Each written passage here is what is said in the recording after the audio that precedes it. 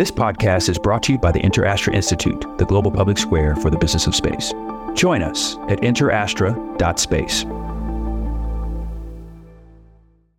Airplanes follow an agreed traffic management scheme to prevent collisions. There are airways and there are lanes, if you will, and the airspace is separated into vertical layers with a practice, a convention, a norm that says you fly these altitudes if you're going west and these other altitudes if you're going east, so you're not going to hit each other head on. But there's no such thing for space. In fact, it's not even clear what group would or could bring together all the countries and companies that are now involved to develop one. I am the only person to have walked in space and gone to the deepest point in the ocean. Hi, I'm Kathy Sullivan, and I'm an explorer. Exploring doesn't always have to involve going to some remote or exotic place. It simply requires your commitment to put curiosity into action. So join me on this podcast journey as I reflect on lessons learned from life so far and from my brilliant and ever-inquisitive guests. We'll explore together in this very moment from right where you are. Spaceship not required. Welcome to Kathy Sullivan Explores. Before we take off, I have a gift for you. I believe that no matter where you are today, an active thirst for knowledge will help unlock your ability to live a life of meaning and happiness. So I'm sharing some lessons I've learned on my road less traveled. Over at KathySullivanExplores.com, you'll find my 7 astronaut tips to improving your life on Earth. When you sign up, I'll send them to you and also make sure you're the first to discover future podcast episodes and learn more about exciting adventures ahead. Just head on over to KathySullivanExplores.com. I had a great chat with former NASA director and former crewmate of mine, Charlie Bolden, a while back about the new space age, as some people are calling it. This era that many folks hope means space will become democratized, and certainly it's clear it's becoming ever more commercialized. And there's lots in the media about this new space age, at a minimum about Elon Musk and Jeff Bezos and space tourism.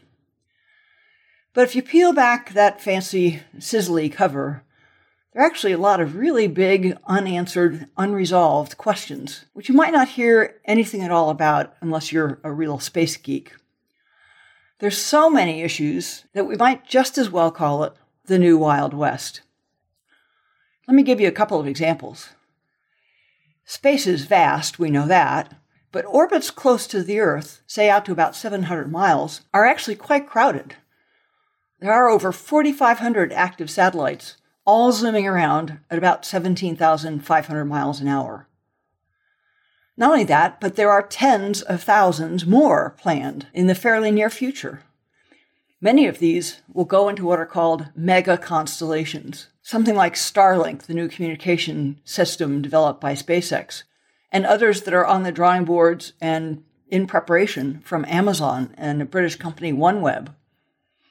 All intended to provide ubiquitous broadband coverage everywhere on the globe. Top of Mount Everest, no problem.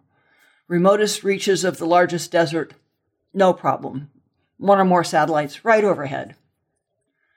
There are already 3,300 or so Starlink birds in orbit. And the thing is, airplanes follow an agreed traffic management scheme to prevent collisions. There are airways and there are lanes, if you will, and the airspace is separated into vertical layers with a practice, a convention, a norm that says you fly these altitudes if you're going west and these other altitudes if you're going east, so you're not going to hit each other head on. But there's no such thing for space. In fact, it's not even clear what group would or could bring together all the countries and companies that are now involved to develop one. And of course, no one's really thought about the side effects of some of these mega constellations, but ask an astronomer about it. Ground-based astronomers now find that their images are frequently polluted by many streaks of Starlink satellites going through.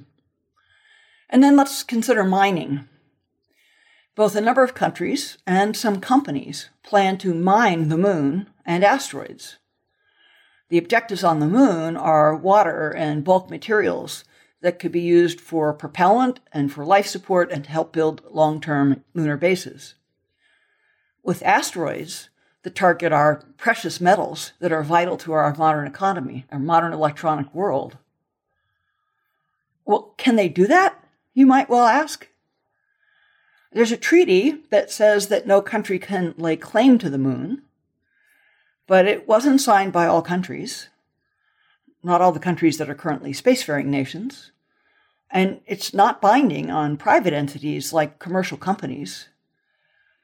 And finally, it's silent on whether a country or a company can dig up bits of the moon for their own use, their own commercial use. It's also equally silent on how would you resolve conflicts between companies or countries that want to have access to the same resource. There's a lot of money and effort pouring into these new space possibilities, and there are many more besides the ones we've touched on. But everyone's in an act now, think later mode, as is often true when a bright new prospect is glimpsed. The gold rush, the tulip mania of the 16th century.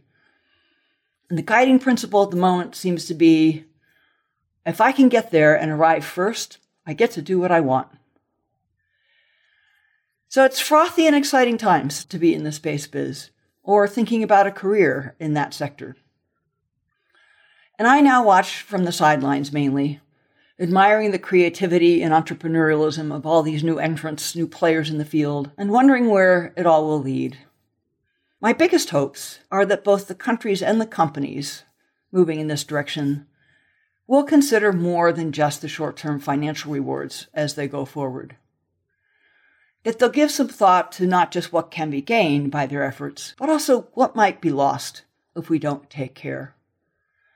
For example, could we clutter up low Earth orbit so badly that all the rest of space becomes inaccessible? The tremendous capabilities for imagery and communication we've all become used to suddenly are closed off because we choked the system ourselves.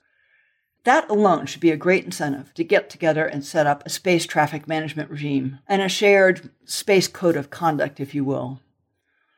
And there's been one good step in that direction with NASA's Artemis Accords, which is a set of commitments that they're getting different countries to sign on to that will guide how they pursue their lunar ambitions. But there is so much more needed. My highest hope is that the sentiment that was written on the Apollo 11 landing module will be fulfilled in this new era. That plaque read, "We came in peace for all mankind." I hope all the new space players uphold that spirit in this emerging space age and work to ensure that space truly serves all humankind. Thanks so much for joining me on today's mission. For more solo shows and deep dives with incredible guests, along with all the ways to get the podcast and much more, head over to KathySullivanExplores.com.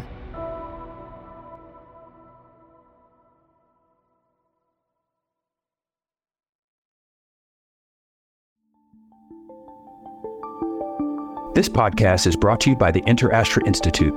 New episodes are available on Spotify, Apple Music, and most everywhere podcasts are found. To be the first to know when the next episode drops, head over to interastra.space.